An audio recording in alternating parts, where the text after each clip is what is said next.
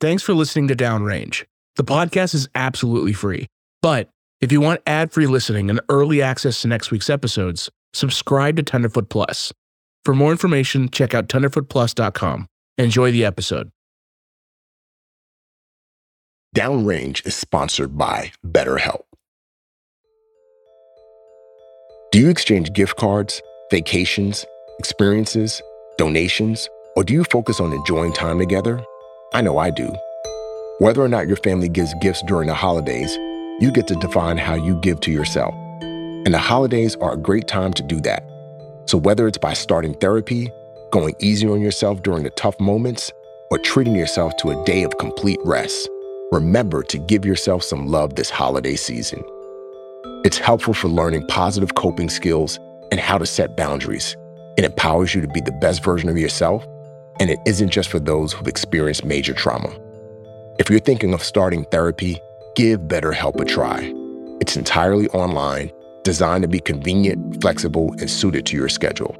Just fill out the brief questionnaire to get matched with a licensed therapist and switch therapists anytime for no additional charge.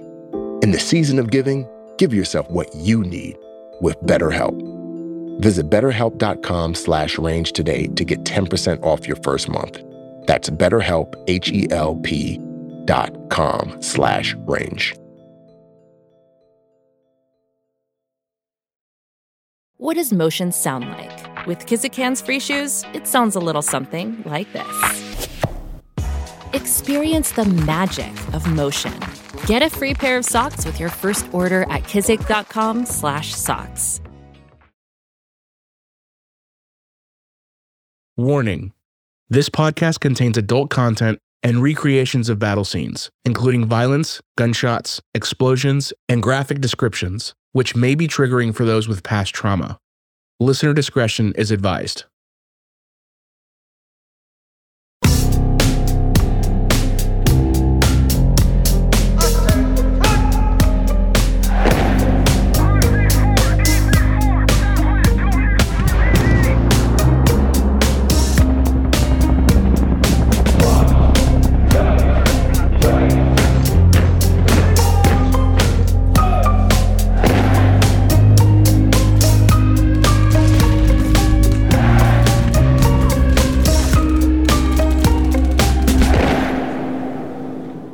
From Tenderfoot TV and Telegraph Creative, this is Downrange.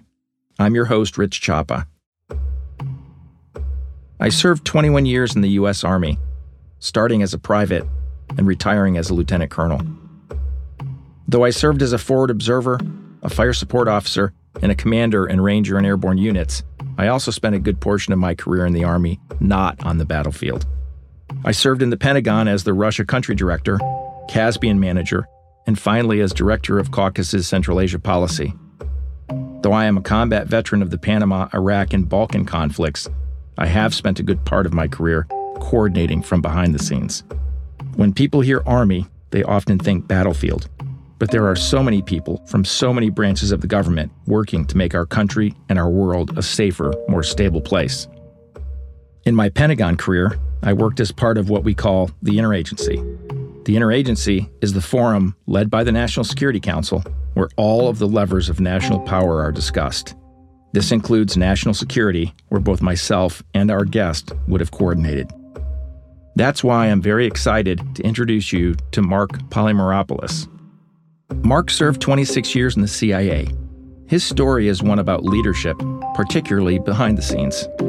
He's actually just released a book chronicling his experiences in the CIA and the leadership lessons he's learned along the way. The book is called Clarity in Crisis: Leadership Lessons from the CIA. As you can probably assume, being in the CIA comes with secrecy. Marc, and people like Marc, frequently don't receive a lot of attention for the things they do. But Marc knows the importance of being a good leader, if only to your direct team. Today he'll tell you about his leadership experiences, what it's actually like to be part of the Central Intelligence Agency, and what Hollywood gets wrong about so-called CIA agents. My name is Marc Polymeropoulos. I served 26 years in the Central Intelligence Agency, and I retired in July of 2019 from the Senior Intelligence Service. I got recruited right out of college. There was a CIA recruiter on campus at Cornell. only job I've ever had. And I always joke because my dad, who is, of course he was Greek, didn't always approve of my career choice. There's a long history of the CIA supporting the right wing in the 1970s, and so he was not really thrilled with this, but it's kind of his fault.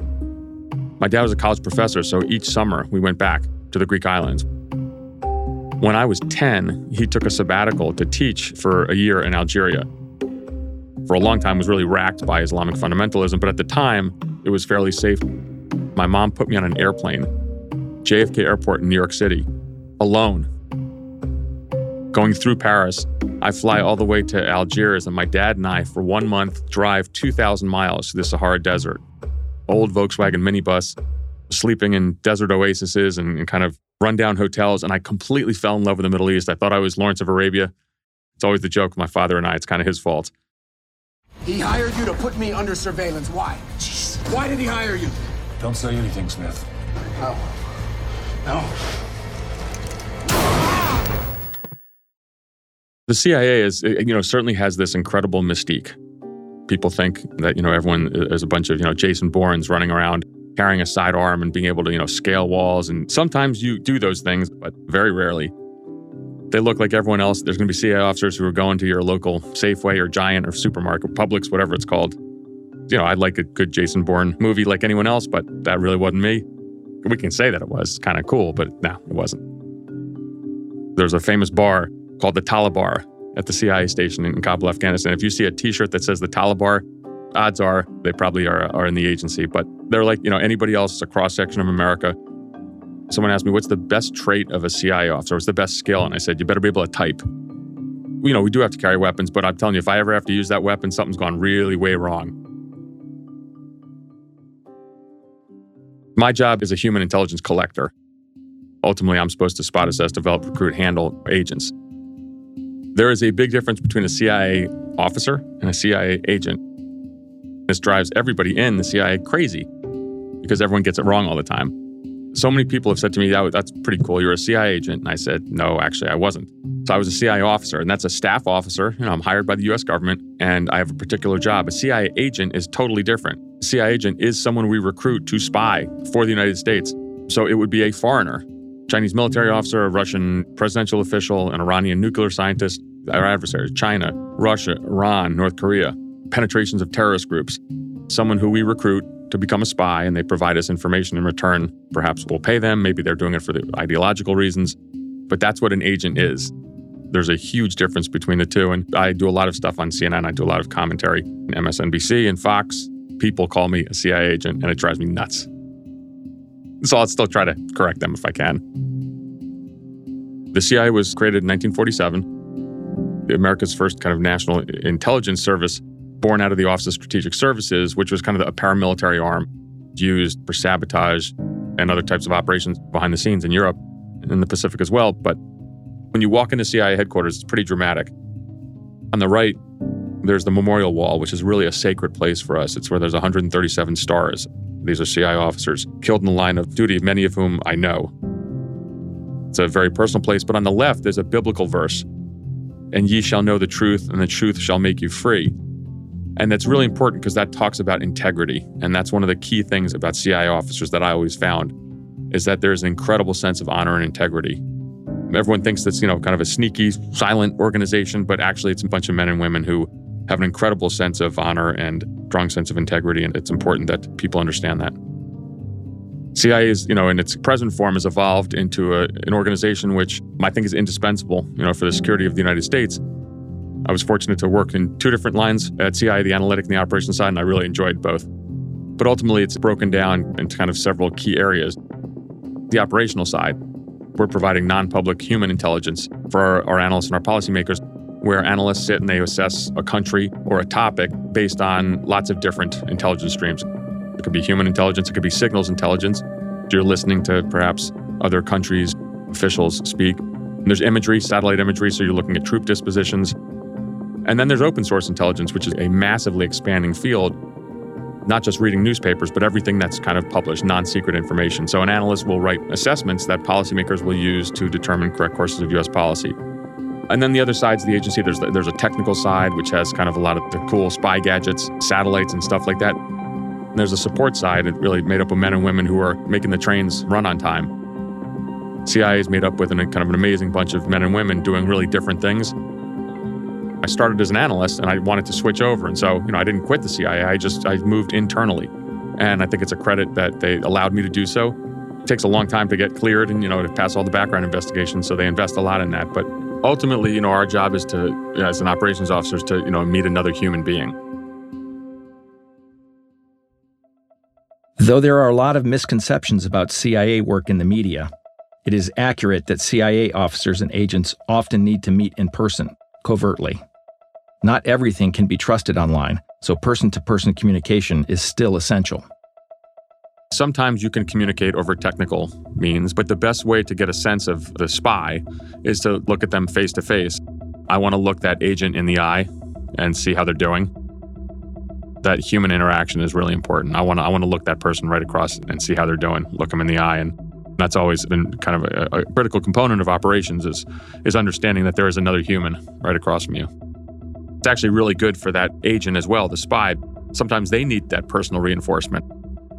These people need a huge, morale boost, even in that short 5 or 10 minute meeting. They are committing espionage against their country to work for the United States. They can't tell anybody. They can't or shouldn't tell their family or friends. That would be potentially catastrophic. You're acting as their psychologist, psychiatrist, confidant. My role as a case officer was like going to, not a Psych 101 class, a Psych 501 class. You have someone's life in your hands. You might have a very limited amount of time to obtain critical information. Maybe it's the talking points for that country's foreign minister's visit with the Secretary of State. Maybe it's plans and intentions of a terrorist group who's going to attack the U.S. Embassy somewhere. Or maybe it's the shipping manifest from, the North Korean missile program. There's key pieces of information that we need.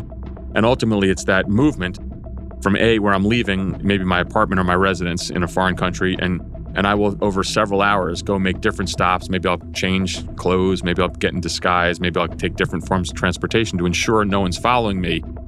The spy, the agent's doing the same thing on his or her side. So ultimately, we meet up in that maybe 1, 2, 5, 10, 15, 20 minutes, however it's going to be.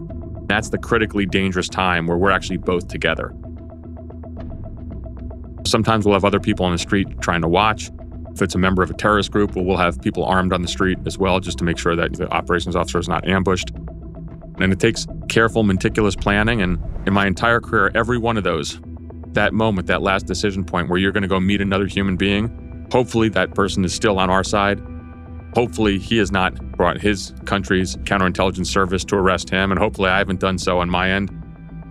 But that time is kind of the most nerve-wracking time. And I had a pit in my stomach. If you don't, you're not sharp. You better have that pit in your stomach because the stakes are very high. You better be nervous at that last decision point. Once you commit to meeting that person on the street, one-on-one, it's game on. It's very hard to explain why you're sitting there next to an Iranian intelligence officer. If somehow the police swoop in on you, not sure how to explain that. You meet at the bowling alley? I don't know if that's going to really work. You do kind of go over a cover story. You will try to have some kind of story to explain why you're together. But there's some people you shouldn't be with. An American official and official of XYZ country, it's going to be hard to explain that away. We do a lot of this on our own. It's you and that agent, and no one else sometimes. You have to have that integrity to practice your tradecraft successfully, obtain the right information, and a lot of times it's you and hopefully a lot of luck. There's a reason why the espionage business is called the wilderness of mirrors. It's a very complex game of trying to assess the people that we have recruited. There's this huge kind of game, for lack of a better term. It's serious, played with our adversaries counterintelligence services. I've had agents that have been flipped, and if we recruited an agent, perhaps they did get caught. Maybe they had cold feet and they admitted it to their own country, and then their own country would have said, okay, you're not working for the Americans anymore. You're going to work for us. Maybe provide the Americans bad information, but not tell, your CIA case officer. And so that's kind of the definition of turned. That's something that is actually, it's always kind of in the back of our minds because you need to always kind of assess and vet your agents to make sure that that has not occurred. And you do so in a variety of means, but ultimately, I think a lot of the times there's just that unknown. There's countries that even when they have flipped their our sources, somehow they're caught, and they still allow the source to provide good information to us. Because if they weren't, we might detect it. But with some ultimate gain of maybe they want to identify the CIA officer, or maybe they're going to provide a lot of good information and then feed some kind of inaccurate information down the road as well. Certainly a sick feeling when that occurs. My job as a CIA case officer is not to be friends with my agent. It is an intense relationship. I mean, I talk about it in the book. It's almost like a marriage. So, I mean, because it is super intense because you're keeping this person alive. But, just like in personal relationships, there's betrayal, there's infidelity. I mean, these things happen. So ultimately, it's just something you got to kind of watch out for. But it's not a good feeling when it happens. Our goal is to beat the hostile intelligence service trying to find out who we are and who some of the spies are. If you're a 6'2" white guy with tats all over your arms, wearing 5'11" cargo pants and a buzz cut, you kind of look like an American. I want an incredibly ethnically diverse cadre of officers so you stay under the radar. If I'm in a CIA station overseas, we need to meet our agents securely. That means we have to run surveillance detection routes. We have to do everything under the table. And we did it very successfully because, especially in the Middle East, where someone could wear, an abaya, so they can cover their entire face and perhaps body. Nobody knows who you are. Sounds pretty good to me if you have to go meet an agent. And in the book, I tell this wonderful story about our female operations officers. They were always some of the best handlers because of the male chauvinism, the macho character and attitudes of many of these Middle Eastern security services. They couldn't fundamentally believe that a girl could be an operations officer. Just as highly trained, probably way better than I was. We had a husband and wife tandem team. Both of them the exact same training. We were in a Middle Eastern country, and we had a female operations officer going out to meet an agent.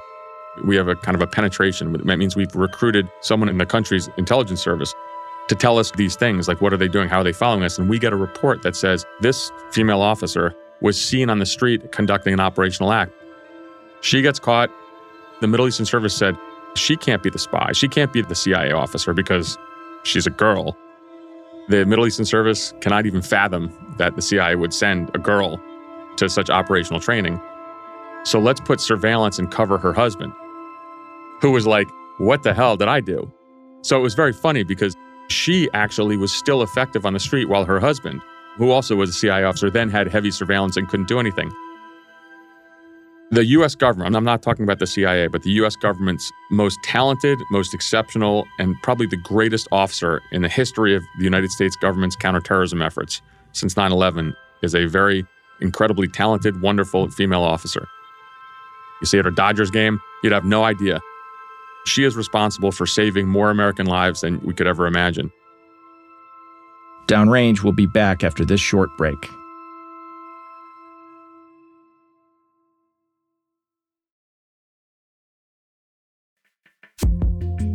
It's the holiday season. That means a lot of traveling back home, hosting the entire family, and recovering from Christmas shopping. No matter where or how you're hydrating this season, Liquid IV is the hydration brand fueling your well-being. And their hydration multiplier can keep you going through the end of the year and beyond. With 3 times the electrolytes of the leading sports drink, plus 8 vitamins and nutrients for everyday wellness, Liquid IV hydrates 2 times faster than water alone, all in a single stick. Now it's available in sugar-free. Choose from 3 delicious flavors: white peach, green grape, and lemon lime. Whether you work out daily or not at all, Liquid IV is for everyone. I use it daily to start my morning. It picks me up and keeps me from dragging. I just tried the sugar-free white peach, and it might be my new favorite. A proprietary amino acid allulose blend replaces sugar naturally with the same sweet taste. Grab your Liquid IV Hydration Multiplier sugar-free in bulk nationwide at Costco, or you can get 20% off when you go to liquidiv.com and use code RANGE at checkout. That's 20% off anything you order when you shop Better Hydration today using the promo code RANGE at liquidiv.com. Downrange is sponsored by BetterHelp. Do you exchange gift cards, vacations, experiences, donations, Or do you focus on enjoying time together? I know I do. Whether or not your family gives gifts during the holidays, you get to define how you give to yourself. And the holidays are a great time to do that. So whether it's by starting therapy, going easy on yourself during the tough moments, or treating yourself to a day of complete rest, remember to give yourself some love this holiday season. It's helpful for learning positive coping skills and how to set boundaries. It empowers you to be the best version of yourself, and it isn't just for those who've experienced major trauma. If you're thinking of starting therapy, give BetterHelp a try. It's entirely online, designed to be convenient, flexible, and suited to your schedule. Just fill out the brief questionnaire to get matched with a licensed therapist and switch therapists anytime for no additional charge. In the season of giving, give yourself what you need with BetterHelp. Visit BetterHelp.com/range today to get 10% off your first month. That's BetterHelp, HELP.com/range.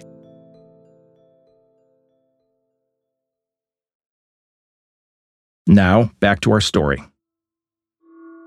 I was born in Greece, so a lot of times people in the Middle East, even though they knew I was affiliated with the U.S. government, they said, well, he's kind of Greek anyway. The Greeks and the Arab world were always very close. And I used that to my advantage. My father came from Greece. My wife also had the same job as I did. She's retired now too, and she's from the Arab world. There's an amazing amount of immigrants who bring incredible talent in terms of languages and cultures. And you find immigrants and immigrant families, when they come to the United States, are incredibly patriotic. I'm not talking about the political party affiliation. They are at all. If you grew up in a certain area and you didn't have the right economic opportunities, or there was war, there was, some terrible things you might have seen. If you get to the United States, and, everyone can acknowledge that, the U.S. has gone through some struggles over the last couple of years in terms of our cohesion as a country. And, I think that that's okay because we have to kind of grow. And the immigrant communities of America contributed in a tremendous fashion to national security, and they certainly did at CIA. I want to be able to beat our adversaries. When we talk about diversity and inclusion, that's our secret weapon. There's all these controversies now in the United States about this and about being woke and all that stuff, and that drives me nuts. The core business that I had to accomplish, which was to run, recruit, and handle agents. Even today, when you think about what's happening in Afghanistan, an amazing part of this story of the airlift, of the extraction of our Afghan Americans who were in Kabul, but also our Afghan allies who helped us so much in the war, is that there's going to be a refugee population that arrives in America in rather large numbers, and they're going to be an amazing addition. What they did to help us in Afghanistan was extraordinary. I was a base chief there. 2011 to 2012, I was there for a year running a CIA base in eastern Afghanistan along the Pakistan-Afghanistan border in Paktika province. And so there's only a couple Americans, and there was several hundred of our indigenous Afghan units. Some of those folks probably will end up coming to the United States, and I'd be happy to welcome them as neighbors because I think they're going to be an incredible addition. Marc Polymeropoulos ran one of the bases in Afghanistan from 2011 to 2012. It was a stressful year, and most of his team were separated from their families. Many of the leadership principles Marc lives by were put to the test that year. Afghanistan is actually a country of remarkable beauty. Beautiful mountains, snow in the winter. In the summer, there's some green, but very similar to the terrain of New Mexico. Very rocky, cold in the winter, hot in the summer. I was there for a year, a very remote area along the Pakistan-Afghanistan border. Paktika province, looking essentially into the city in Pakistan called Angorada. Incredibly remote.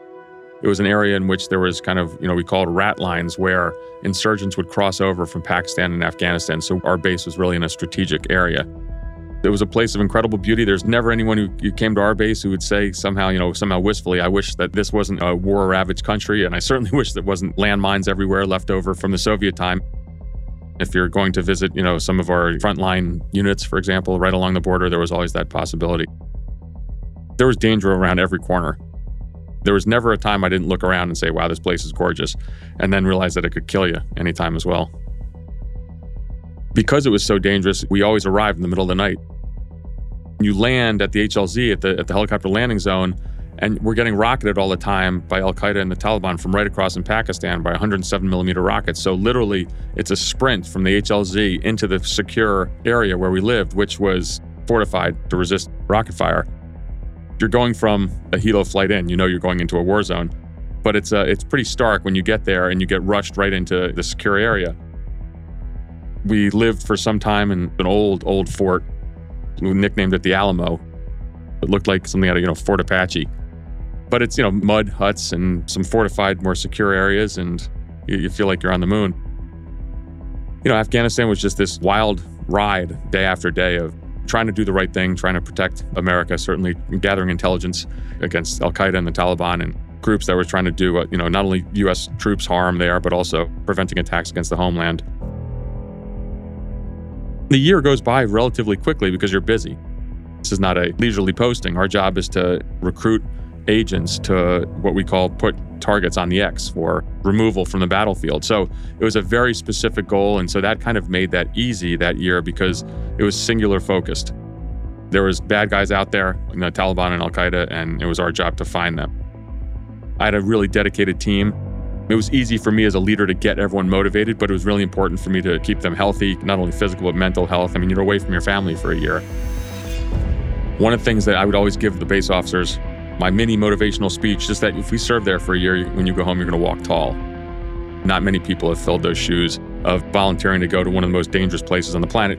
There's an old Time magazine article, and it said that our base was, at that time, was the most dangerous place on Earth. And we wore that badge very proudly. Unfortunately, there are several CIA officers who were actually killed there as well. We lost a lot of our indigenous units there, and the commander of the indigenous unit, as well as some of the other soldiers, were killed on my watch. And so it was a very dangerous place. But we wore that as a badge of honor. And as I told these folks, you'll always walk tall after your year of service there, no matter what. No one can ever take that from you. And I feel that today, even about, what I did as well. I'm very proud of our time there.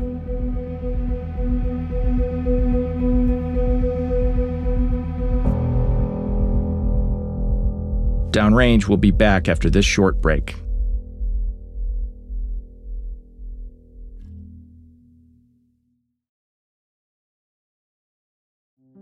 It's not a bird. It's not a plane. It's a ball trimmer sent from space. Gentlemen, our friends over at Manscaped have been working night and day to bring you the below-the-waist grooming experience like none other with their brand new performance package 5.0 Ultra. Featuring the Lawnmower 5.0, we're talking about a next-generation trimmer with interchangeable blade heads for whatever shave your mind can imagine. Upgrade your grooming game to the Ultra Spirit this year by going to manscaped.com for 20% off, plus free shipping with the code TDDownrange. Again, that's TDDownrange. High tech for low places. Manscaped. AI is cool, but I think this might be the biggest technological advancement the world has seen in the past decade. Every man knows how scary it can get when going for a close shave below the belt. That's why I trust Manscaped for all my sensitive areas. It's great for my confidence. Manscaped even threw in 2 free gifts to their Performance Package 5.0, the Manscaped Boxers 2.0, and the Shed 2.0 travel bag. Bring your travel and comfort game to another level. I love the Weed Whacker 2.0. It also features skin-safe technology, which helps prevent nicks, snags, and tugs in those delicate holes. Get 20% off plus free shipping with the code TDDownrange at manscaped.com. That's 20% off plus free shipping with the code TDDownrange at manscaped.com. I can promise you've never seen a ball trimmer look like a spaceship. Get yours today from our folks at Manscaped. Now, back to our story. Thinking back on my career, again, as I mentioned before, I started off as an analyst, but I moved over to the operations side. And there was something that really kind of hit me early on in my career that I think really defines what being a CIA operations officer is all about in terms of responsibility and in terms of the need to kind of compose yourself with honor and integrity. I hadn't recruited, but I was handling an agent. And this agent was we call it a penetration. He was a member of an Arab government. I was training him in Europe on a communication system. And so this is just, on how we were going to communicate with each other. He lived in a very harsh counterintelligence environment. I was going to be in the same country with him, but we wouldn't really very rarely meet face to face. So we're going over our protocols, what we call tradecraft, how we run surveillance detection routes. You have to begin this long, circuitous route with lots of stops to ultimately get to meet your agent, but ensure that nobody's following you. So we're going over all this, what we call tradecraft. And he stops me and he takes me aside and he said, "Mark, I just want to make sure you understand something." He said, "I know that you're going to think of me maybe every couple days or weeks, but not all that much. I know you have other duties. And I know that we're going to see each other maybe once every 3 weeks, once a month, or using these communications procedures." But he said, "Make no mistake that I'm going to think of you every single day. Because if you make one mistake, not only am I going to die, but my whole family's going to die." And I was totally taken aback by that. It's in the book because it's meaningful, but I told this story to every operations officer who ever worked for me after that, because that's the sense of responsibility that we had.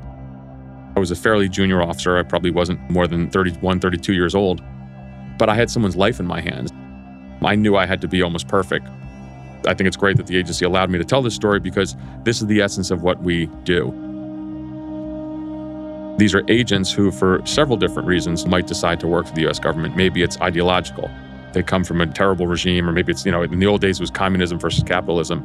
Maybe they want to send their kids to school in the United States, or maybe there's financial reasons. Maybe it's back to the great motivation of just loving America and kind of, our ideals and our democratic norms. This is keeping someone alive who's put their faith in the United States government. And I love this story. It's a true story. The story ends really well because this individual did work for us inside his country and then got out, and he's resettled. That's probably one of the reasons the agency agreed to allow me to talk about it, even though I don't give a whole bunch of details. But ultimately, he did his part and he was resettled safely in another country. And I think of him all the time. And he gave me such a place to, where I could ground myself. I'm a human being too, so I get up in the morning and it doesn't matter where I am. And, so my kid's not doing well in school, or he's, the sports team's struggling, or my wife's mad at me because I was, didn't take the garbage out. And there's all these things. But then what snaps you back to reality is I have something to do today and I've got to do it perfectly because this individual is counting on me to keep him alive. I was posted in Kandahar, Afghanistan for several weeks in early 2002, and I was sent into Helmand province. We were trying to find a Taliban high-value target. And I was co-located with a special forces team, and a couple things happened. So I'm sitting there in Helmand province, and they hadn't seen someone from outside Afghanistan since the Soviets invaded in 1979. So they actually asked if we were Soviet. But ultimately, I'm sitting cross-legged across from this village elder. Something incredible happened. So we had an interpreter there and told me and the special forces captain that actually this village elder had betrayed us and that there was going to be an ambush against us. Talking about, crazy leadership on the fly. I think I had mentioned to the village elder that there was a AC-130, a gunship aircraft above us, and that if anything happened to us, things would not go so well for the village. And so it was an incredible kind of test for me as a leader. But also think about that interpreter. That's the kind of person that we're trying to actually get out of Afghanistan now. He saved my life. So the current situation in Afghanistan with the takeover of the Taliban is particularly perilous for those Afghans who helped the United States government. They could have been interpreters for the U.S. military or perhaps the intelligence community. They could be commandos, fighters. They could be, individuals who worked on projects for AID, for the Agency for International Development, or they could have worked at the U.S. Embassy. Anyone who had an affiliation with the United States government is at grave risk. That is what is of particular concern to a lot of us who is there, because, they really dedicated themselves to the United States government. But even more so, diving down more deeply, there are those Afghan fighters, our indigenous units, again, from the special operations or the intelligence community, who really fought with us. One of the unique aspects of my job there was that we only were a handful of Americans living with hundreds of these Afghan commandos. And so, they were our brothers in arms. I only was there for a year. These Afghan units, these Afghans who fought with us, they were in combat for some 10 to 15 years. It's an extraordinary amount of time. They never left. That was their home, and they were loyal to us every single day. And so that's why I think this situation in Afghanistan, from the veteran community or for someone like myself, a retired CIA officer from intelligence or folks from special operations, we're so passionate about this because these were people who really helped us. And we lived with them side by side, ate with them, went out on patrol with them, sat around the campfire every night with them. And so, pretty extraordinary, heroic bunch, but they were in combat every day for probably over a decade, all of these, or more. A lot of these folks we knew, and, we cycled in and out, but they never left. And so I think it's incumbent on us to get them out of harm's way because they are going to be marked for death. There's no doubt in my mind, if we leave them behind, they'll be killed. there's a feeling of betrayal a bit, because I think we had an opportunity to get a lot of these folks out. There's two things here. One is there's the policy decision to withdraw fully from Afghanistan. I don't necessarily agree with it. I think we should have left a residual force of perhaps 2,000 to 3,000. But okay, I'm not the commander-in-chief. But if you're going to leave, and that was the decision that both former President Trump and President Biden both agreed on something. If you're going to do that, you better plan to get all our allies out and their families. And so we're talking 150,000 Afghans. And that's where the United States government really fell. There's a kind of a pretty dramatic error there, because as you see, we're not going to get everyone out. In terms of planning, in terms of expediting the process of getting these folks their special immigrant visas, it was pretty poor. And I think there's going to be a lot of congressional hearings on this, after action reports, but it's been a very proud moment seeing what the U.S. military is doing right now. Our brave kind of Marines and soldiers on the ground, they're doing heroes work trying to save our allies. But did we really need to have this kind of situation? Because this has been pretty messy. In the book, I talk about CIA operations. And again, I go back to my time in Afghanistan. A young boy had stepped on a landmine, an old landmine outside our base, and his leg was blown off, and he was dying. In our base, we had our operations officers, our paramilitary officers. That's the tip of the spear. Those are the fighter pilots. And then we had a lot of support personnel, such as what we call a doc, but in essence, it's a medic. He's a physician's assistant, he's a nurse. And this physician's assistant ran out and saved this boy's life. He's bleeding out, and the physician's assistant, who actually happened to be at CIA, he was a special forces medic. He's also a nurse in Baltimore, in inner city hospital. So he knew trauma medicine. He saved this young boy's life. This physician's assistant is never going to get credit if we take out high-value targets. He's never going to get credit if we recruit incredible sources that provide information. But this person, who is in essence part of the support personnel, saved a little boy's life. And I was really emotional when I kind of thanked everybody, and I wrote him up for an award. There are people at this base who are just as important, more important, but certainly just as important as our fighter pilots, the case officers who are on the front lines. You want to celebrate them, celebrate their successes, integrate them into your ops planning, or just your planning. And I think that when you get to be a mature leader, you actually understand this so much more. You cannot favor your all-stars. Being a good leader is hard, especially when situations are stressful or uncertain. When you're responsible for other people's lives, the stakes are high. In industry, there's a misconception that management equals leadership. That couldn't be farther from the truth. Management is following a set plan. You have a plan that's been directed from above, and you meet your technical cost and schedule goals, and your product comes out the other end, and you get your bonus. But leadership, especially in stressful situations, when lives are on the line, when your unit has to complete that mission, and you need your people to all align together and go in the exact same direction, that's where, to me, leadership takes hold, because you have to have that level of trust, especially on small teams, especially in special operations. You have to have that trust amongst the team that the leader is going to take care of his guys. I will complete the mission, though I be the lone survivor. I will never leave a comrade to fall into the hands of the enemy. Those tenets of the Ranger Creed, those stanzas of the Ranger Creed, those are important. They allow you to get so much more out of your operators, because they know you won't leave them behind.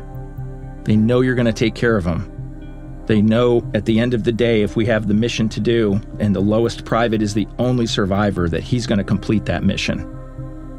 As a leader, you're on stage all the time. All eyes are going to be upon you.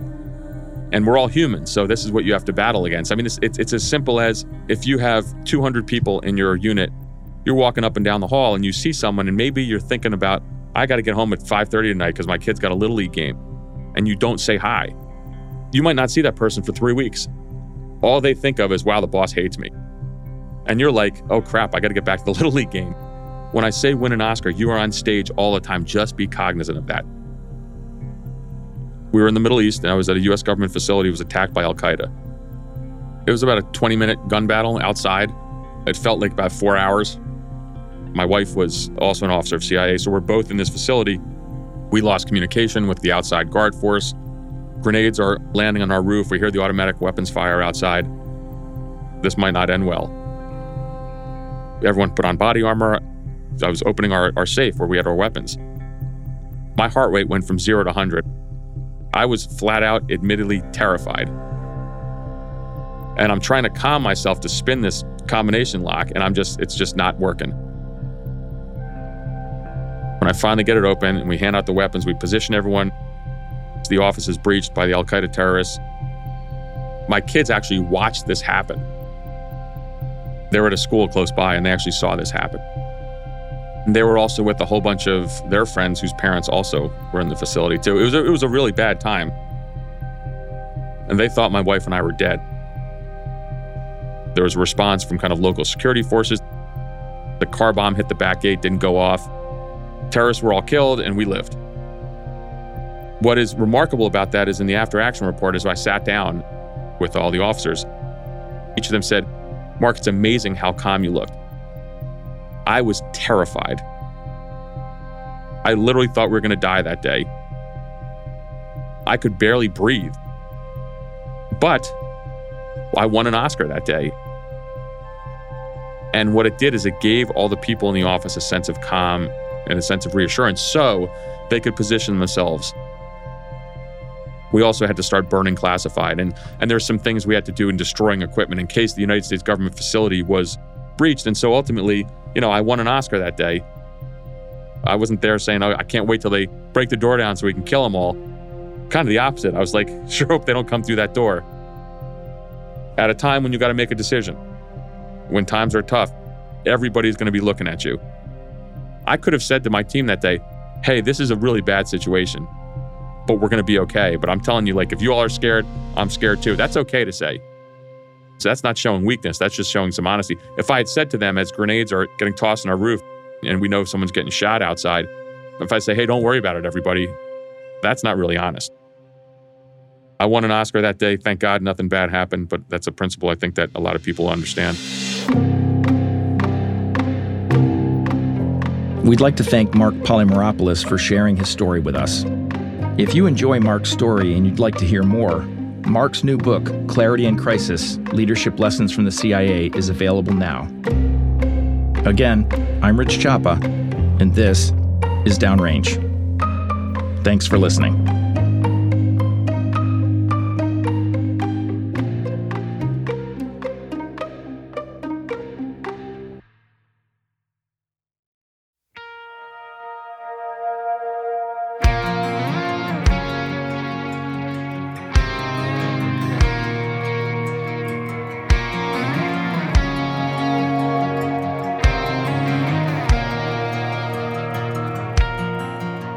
Downrange is a production of Tenderfoot TV and Telegraph Creative. Our hosts are former Navy SEAL Remy Adeleke and former Army Ranger Rich Chapa. Our senior producers are Meredith Stedman and Mike Rooney. From Tenderfoot TV, executive producers are Donald Albright and Payne Lindsay. From Telegraph Creative, executive producers are Cliff Sims and Darren McBurnett. From Extreme Concepts, executive producer is Landon Ash. Co-executive producer is Remy Adeleke. Produced by Eric Quintana, Tracy Kaplan, and Jamie Albright. Dramatization, casting, and directing by Greg Cooler. Sound designed by Cooper Skinner. Mix and mastered by Cooper Skinner. Original music by Makeup and Vanity Set. Additional production by Christina Dana. Marketing and branding by Telegraph Creative. This episode features the song Fire and Smoke, written by Benjamin Rubino, Bo Steele, and Stacy Stavola, performed by the band Steele, courtesy of Fire River Records. Special thanks to Oren Rosenbaum and Grace Royer from UTA, Ryan Nord, Jesse Nord, and Matthew Papa from the Nord Group, Beck Media and Marketing. Visit us at downrangepod.com or on social media at Downrange Podcast. Thanks for listening. Whiskey and coke, fire and smoke.